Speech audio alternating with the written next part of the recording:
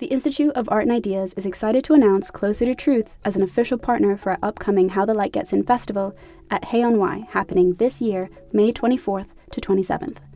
Closer to Truth examines humanity's deepest questions with the world's greatest thinkers, from Nobel laureates and renowned scientists to theologians and best-selling authors. For 20 years, Closer to Truth has explored the deep questions of cosmos, consciousness, and meaning. This year, host Robert Lawrence Kuhn journeys to new depths with their Philosophy of Biology season, exploring topics like evolution, race, alien intelligences, sex and gender, and much more. Get early access to full episodes from this brand new season by registering for a free membership at their website, closertotruth.com. Discover the fundamental issues of existence, engage new and diverse ways of thinking, and seek out your own answers with Closer to Truth.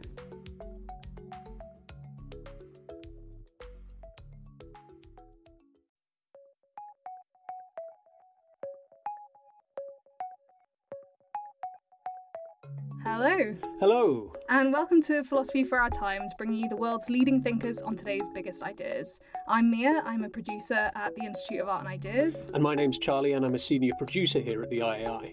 So today we've got The Quest for Freedom, featuring the Associate Director of the Rights Lab and Law and Policy Professor at the University of Nottingham, Dr. Katarina Schwarz.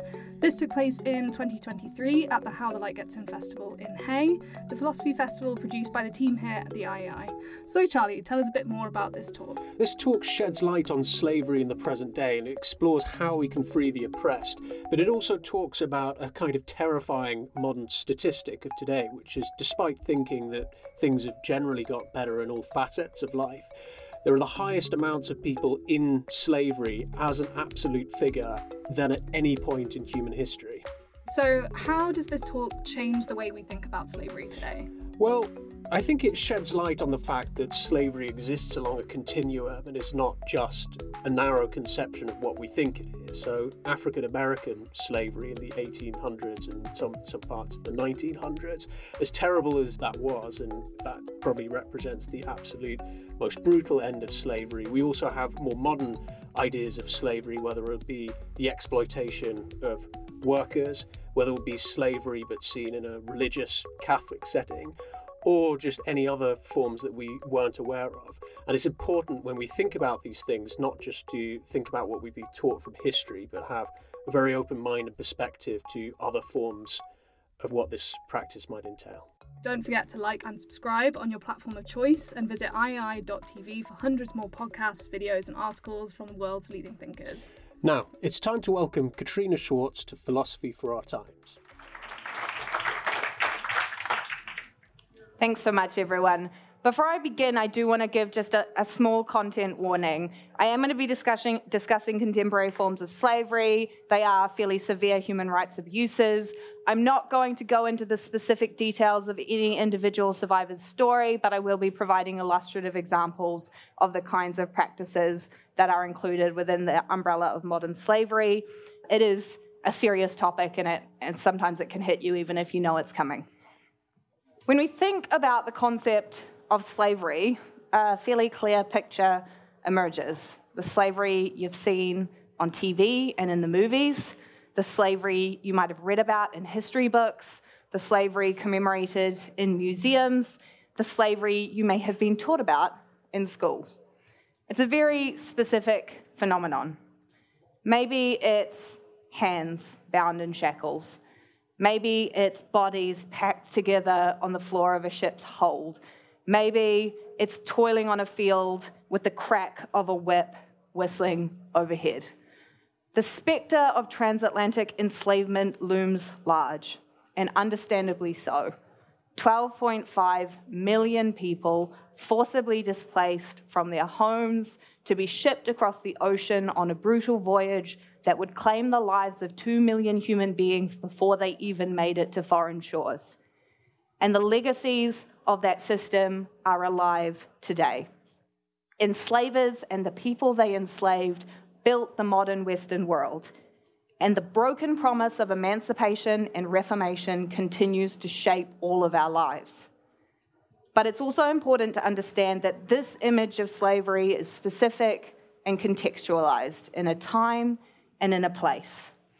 And yet, it's not the only time in human history that a group of people decide that they could treat another as if they were less than human and exploited them as if they were property. Slavery infuses our human history. As far back as written records extend, human beings have enslaved one another. From ancient Greece, Rome, and the Near East, to the Sasanian, Abyssinian, and Akkadian empires, from the first global economies in the Indian Ocean and Asian worlds, to early Islamic law, Hindu Rajas, medieval Korea, and early Christianity, systems of enslavement are well documented. With such a long and storied history, it's really no surprise that slavery continues to be found in our world today. And it has many faces. There is no single image of enslavement in our contemporary world. In abstract terms, modern slavery is a term used to describe a set of practices, each of which is connected to the core of slavery and international law, and each of which involves severe human exploitation and dehumanization. We have slavery itself, not only chattel slavery that defines a human being as property in law, but also de facto slavery where the same relationship and behaviors manifests without the protections of law. And then we also have forced labor, that is work or service exacted under menace of penalty for which a person has not offered themselves voluntarily.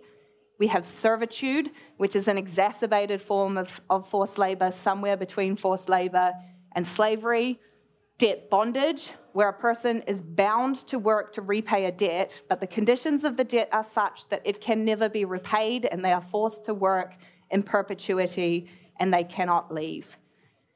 We have forced marriages, where people are forced or coerced into a marriage against their will and often forced to labor and sexually exploited in that context.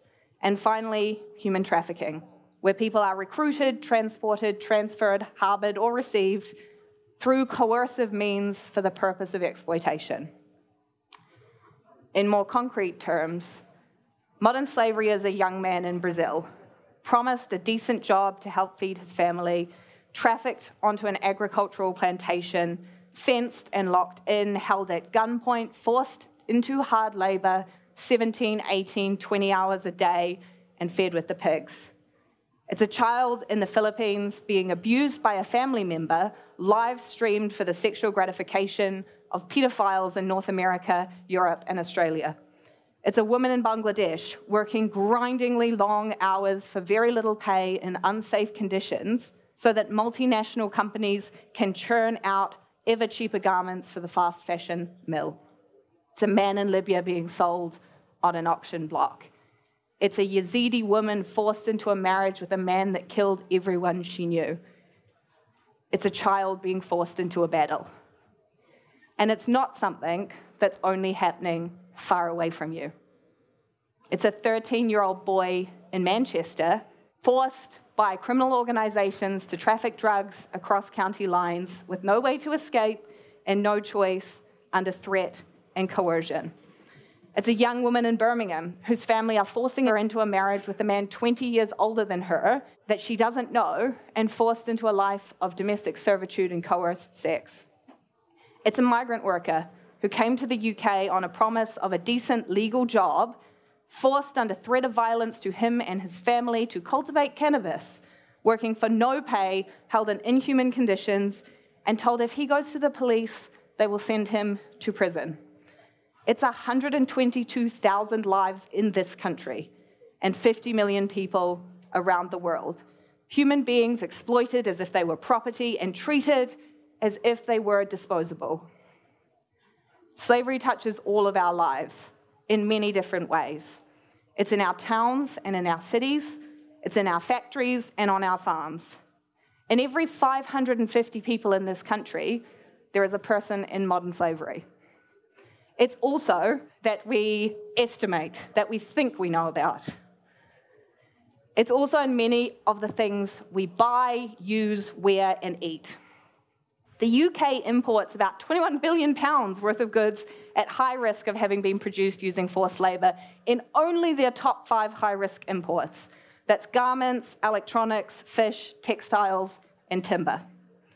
There are many more products and commodities that we import, as well as services that we offshore, that are also at risk.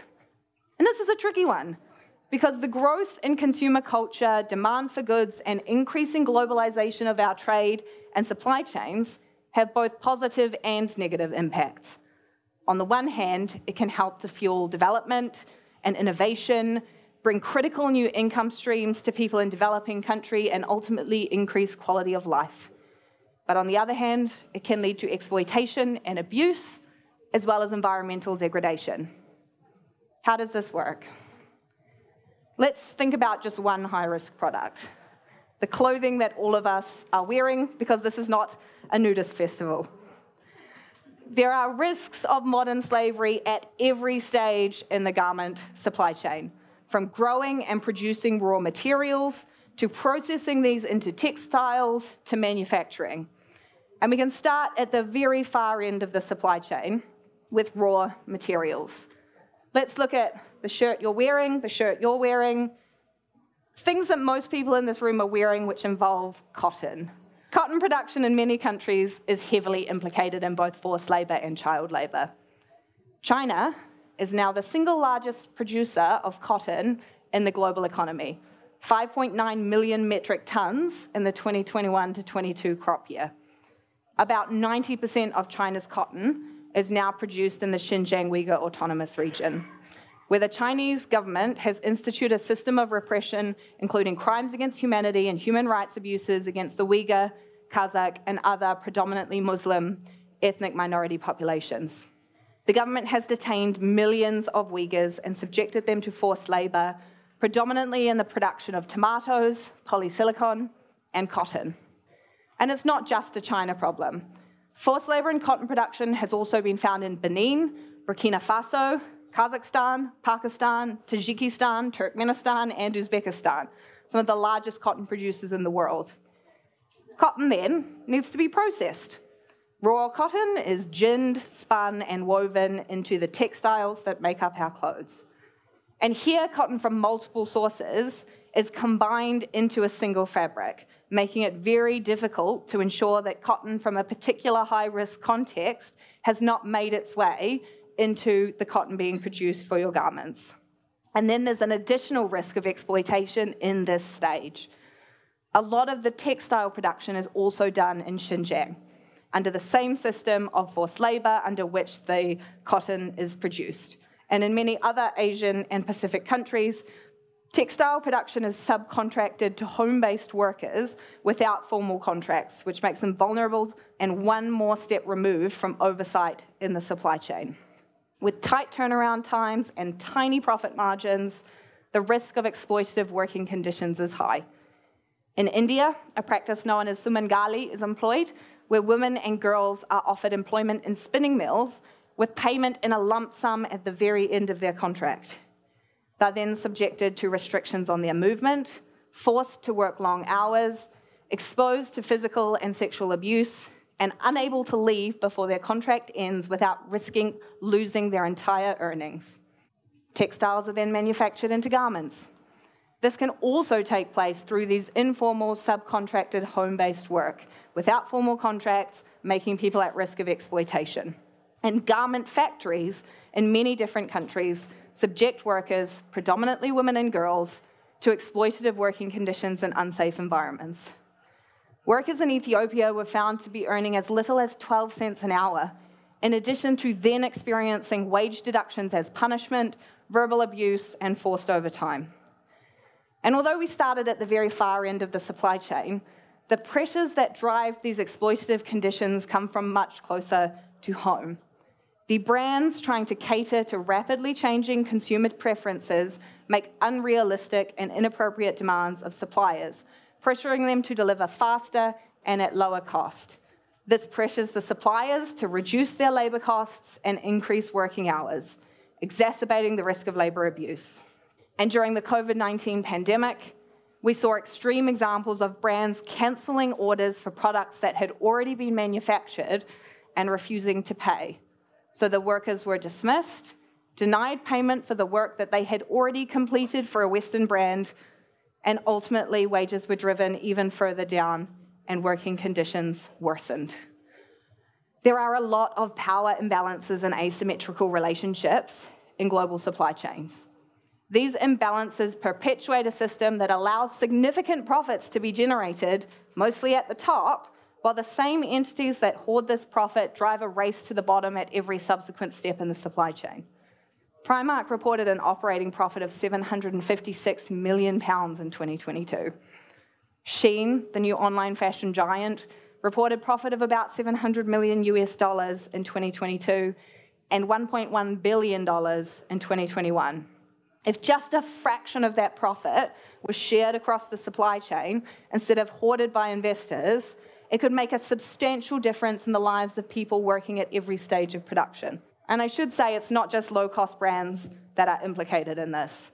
Prada scored only 5 out of 100 on Know the Chain's fashion and apparel benchmark, and yet they registered a profit of €465 million in 2022. We talked about the exploitation that went into making your pockets. Now let's talk about the exploitation that goes into the thing that lives in your pocket, your phone. Phones are a much more complicated supply chain. Because of the constituent parts that go into it, there are very many and they're very complicated. So I'm just going to talk about one. In everyone's phone in this room, there is a lithium-ion rechargeable battery. They're also inside our tablets, laptops, electric cars, and inside every single lithium-ion battery on the planet is a substance called cobalt. The majority of the world's cobalt is mined in the Democratic Republic of the Congo, a vast country in the middle of Africa, 11 times the size of Great Britain.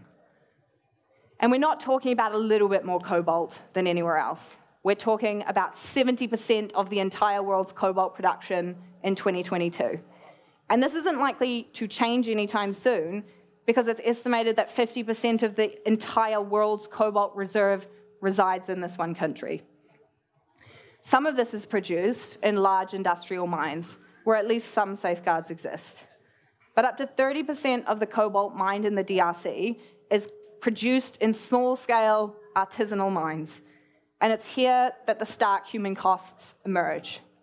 Hundreds of thousands of people in the DRC have been displaced and their communities bulldozed to make way for these large industrial mining concessions. An entire population with nowhere to go, no options, and no alternatives but to turn to these small-scale artisanal mines, where they're forced to work in extremely hazardous conditions for less than $1 or $2 a day, making painful decisions about whether they send their children to school or bring them to work in the mines so that they make enough to eat. In some cases, armed forces and militias and paramilitary groups are abducting and trafficking children to work in these mines or menacing people to remain producing in the mines and taking some of the profit. Cobalt is toxic to touch and breathe, but thousands of men, women, and children are working in these mines with no protective gear. Young mothers with babies strapped on their backs, breathing in toxic dust. And at any moment, the walls of an open-air mine could collapse and an avalanche of gravel could crush arms, legs, and spines. Or an entire tunnel mine could collapse, burying everyone inside alive. And while this is the reality for thousands of people mining cobalt, Apple reported $99.8 billion in profit in 2022. Every product has a price, and right now, millions of people are subsidizing our consumption and companies' profits with their suffering and with their lives.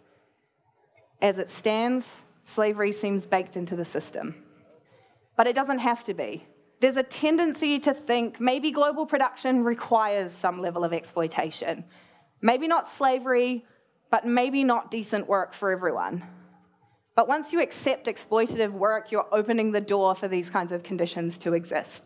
You're accepting them.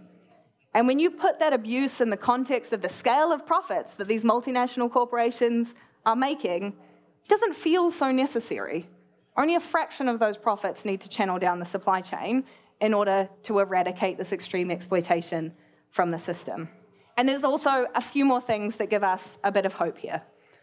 First, an increasing number of corporations are stepping up and trying to lead a race to the top, creating sustainable supply chains and a new business model that doesn't rely on exploitation of human beings or the degradation of the environment. Tony's Chocolonely is producing slave-free chocolate. Fairphone is making smartphones and headphones that are both socially and environmentally sustainable. An increasing number of products are joining sustainable certification schemes like Fair Trade that increase oversight and accountability. And none of these mechanisms is perfect, but they are looking and they are trying and they are working to eradicate that exploitation. To the extent possible, we should support these efforts. We vote with our wallets. And the more that we can pressure companies we buy from to stop trading in human suffering, the better. But it might be a relief to everyone in this room to know that the responsibility for eliminating forced labor and modern slavery and supply chains does not all rest with you and the decisions you make at the checkout. We are all busy people with busy lives, and frankly, it would be impossible in our current modern world with global supply chains the way that they are to completely eliminate modern slavery in our purchasing. There aren't always sustainable options on the shelf. Options aren't always affordable for people on constrained incomes. Companies are not generally very transparent about their supply chains, nor do they necessarily undertake robust efforts to address risks or even to identify those risks. And not all products and services that include risks of exploitation are consumer goods. Not to mention just the insane amount of time it takes to make these careful decisions on every single product. It took me 3 hours just to pick a bank. I can't do that with every single product that I buy. So like I said, it's not all on you. Governments and international institutions are beginning to step up and demand that companies take action to eradicate slavery from their supply chains. France, the Netherlands, and Germany have all enacted due diligence laws that require companies to look for human rights risks in their supply chain and to address them when they find them and prevent and mitigate those risks. The EU is poised to pass the most far-reaching human rights due diligence legislation ever that will cover all EU member states. And I have to tell you, the UK is starting to fall behind. In 2015, we were ahead and leading most other countries in the world when we passed the transparency law. But transparency is no longer enough, and it's time for us to catch up to our counterparts. The UK government has promised that they will introduce changes to this legislation. We're waiting.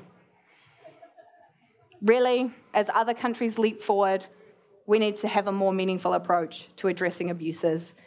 And if you feel like writing to your MP and saying, I thought we were waiting on that modern slavery supply chains law, where is it?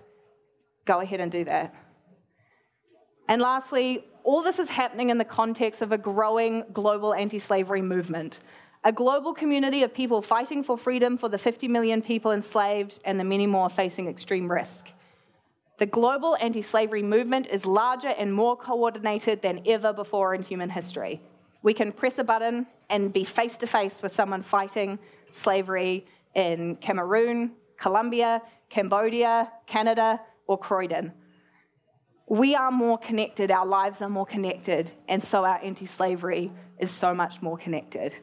We can work together in ways that we never could before to leverage our knowledge, skills, experience, and the lessons we've learned to help identify people being subjected to exploitation, support them out of that situation and into safety, meet their immediate needs, provide care for their long-term recovery, and support them into a sustainable freedom.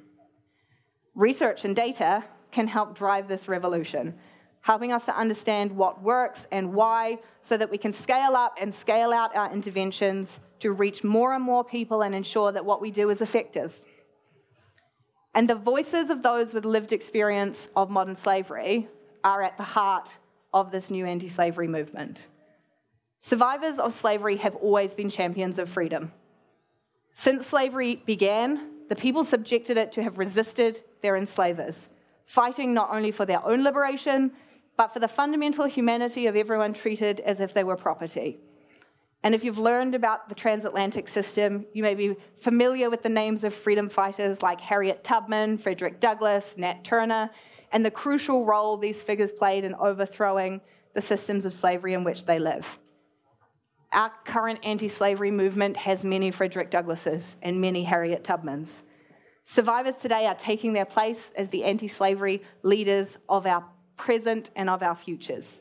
Not only are they the CEOs of global anti-slavery organizations, researchers, funders, lawyers, care providers, advocates, but they're also helping to organize coalitions of survivors around the world, building communities to help foster recovery and advocate for change.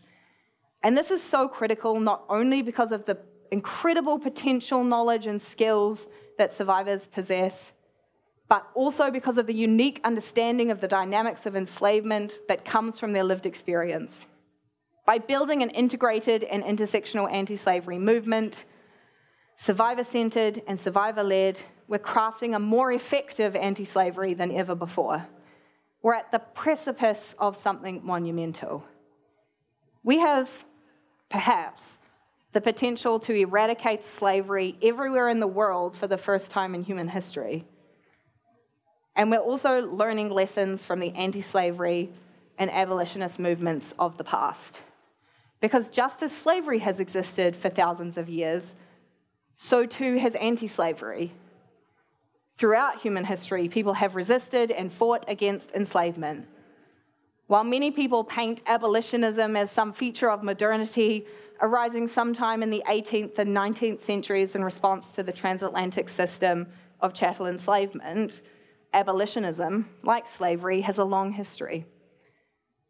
The claim that the British Abolition of the Slave Trade Act made Britain the first country in the world to abolish the slave trade, it's a fairly common refrain in British politics, is not only incorrect because the Haitian Revolution overthrew slavery several years earlier, but also because countries have been going about abolishing slavery for millennia. The Qin dynasty in ancient China abolished slavery in the years 9 to 12 AD. Debt slavery was abolished in ancient Athens 6 centuries earlier. In the 900s, enslaved persons were freed on a wide scale in the Korean Koryo Kingdom, and slave trade was banned in the city republic of Venice. In the 1100s, Norman England, the 1200s, the island of Coachella, the Holy Roman Empire, Bologna, Norway, in the 1500s, in the Philippines, Lithuania, and Japan. That is to say that societies and states have been abolishing slavery well before the transatlantic system was created or abolished. But abolition didn't always last. Political leaders and contexts changed, societies were born, reformed, overturned, and overtaken, and the driving ideologies and principles underpinning society also changed. And so the history of slavery and abolition is not a linear journey, not a simple story of moral progress. It's complicated, it's messy, and sometimes it moves in the wrong direction. And the reason it's so important for us to recognize this is that it can be easy to assume that progress is an inevitable march forward. That the fight against slavery, for the recognition of fundamental human rights, and for the protection of vulnerable populations continues over time to move forward, even if it's doing so slowly. Not only is this not something we should take for granted, because history has shown us we can roll back on rights, protections, and recognition, we also shouldn't assume it because our current world is revealing a tapestry of trends that present a real risk to our progress on anti-slavery. By understanding how anti-slavery ideals have degraded in the past, we can better understand our current reality. From 2015 to 2021, the Global Slavery Index estimates that the number of people globally enslaved increased by 25%. 10 million more people enslaved than there were in 2015. This is because of what we like to call the 3 Cs: COVID, conflict, and climate change. Anti-slavery is an intersectional challenge that we have to adopt an intersectional approach to address. And that's where we're going now. Integrating anti-slavery considerations into every single development intervention that takes place on the planet, not only the ones specifically targeting trafficking. Thinking about anti-slavery in our supply chains, in our products, in our trade relationships, in our investment treaties, Everywhere that you interact with human beings, you think about slavery. And by building anti-slavery considerations into all of these efforts, we increase the efficacy of our global anti-slavery. It's wishful thinking to believe our society is incapable of backsliding on our anti-slavery commitments. History from at least 600 BC to yesterday tells us that it is entirely possible for states to commit themselves to abolition, to human freedom, and to fundamental rights, and to go back on those promises and ideals. Progress is not an inevitable march forward. We can see countries, including our own, making promises and undertaking obligations that they then fail to fulfill. We can see countries, including our own, introducing and reforming areas of law and policy, like immigration policy, that makes people more vulnerable to exploitation and fails to then build safeguards into the system that will protect them from that. But we can also see, better than we ever could before, a truly global anti-slavery movement capable of grappling with these intersectional challenges. A movement based not on internal action within a single country, but on universal commitment to the most fundamental of rights for all people. We can see a new wave of anti-slavery led by the people that have survived some of the worst abuses that can be perpetrated by human beings. Survivors fighting for freedom for themselves, for their communities, and for the entire world. And we're all a part of making sure that this movement continuously improves simply by caring about the quality of evidence underpinning our actions and doing what we can to improve it. We're all a part of the effort to make sure that progress on anti-slavery continues to march forward. And how incredible that every single one of us can be part of this monumental movement to help millions of people out of bondage and build a slavery-free future. Thanks.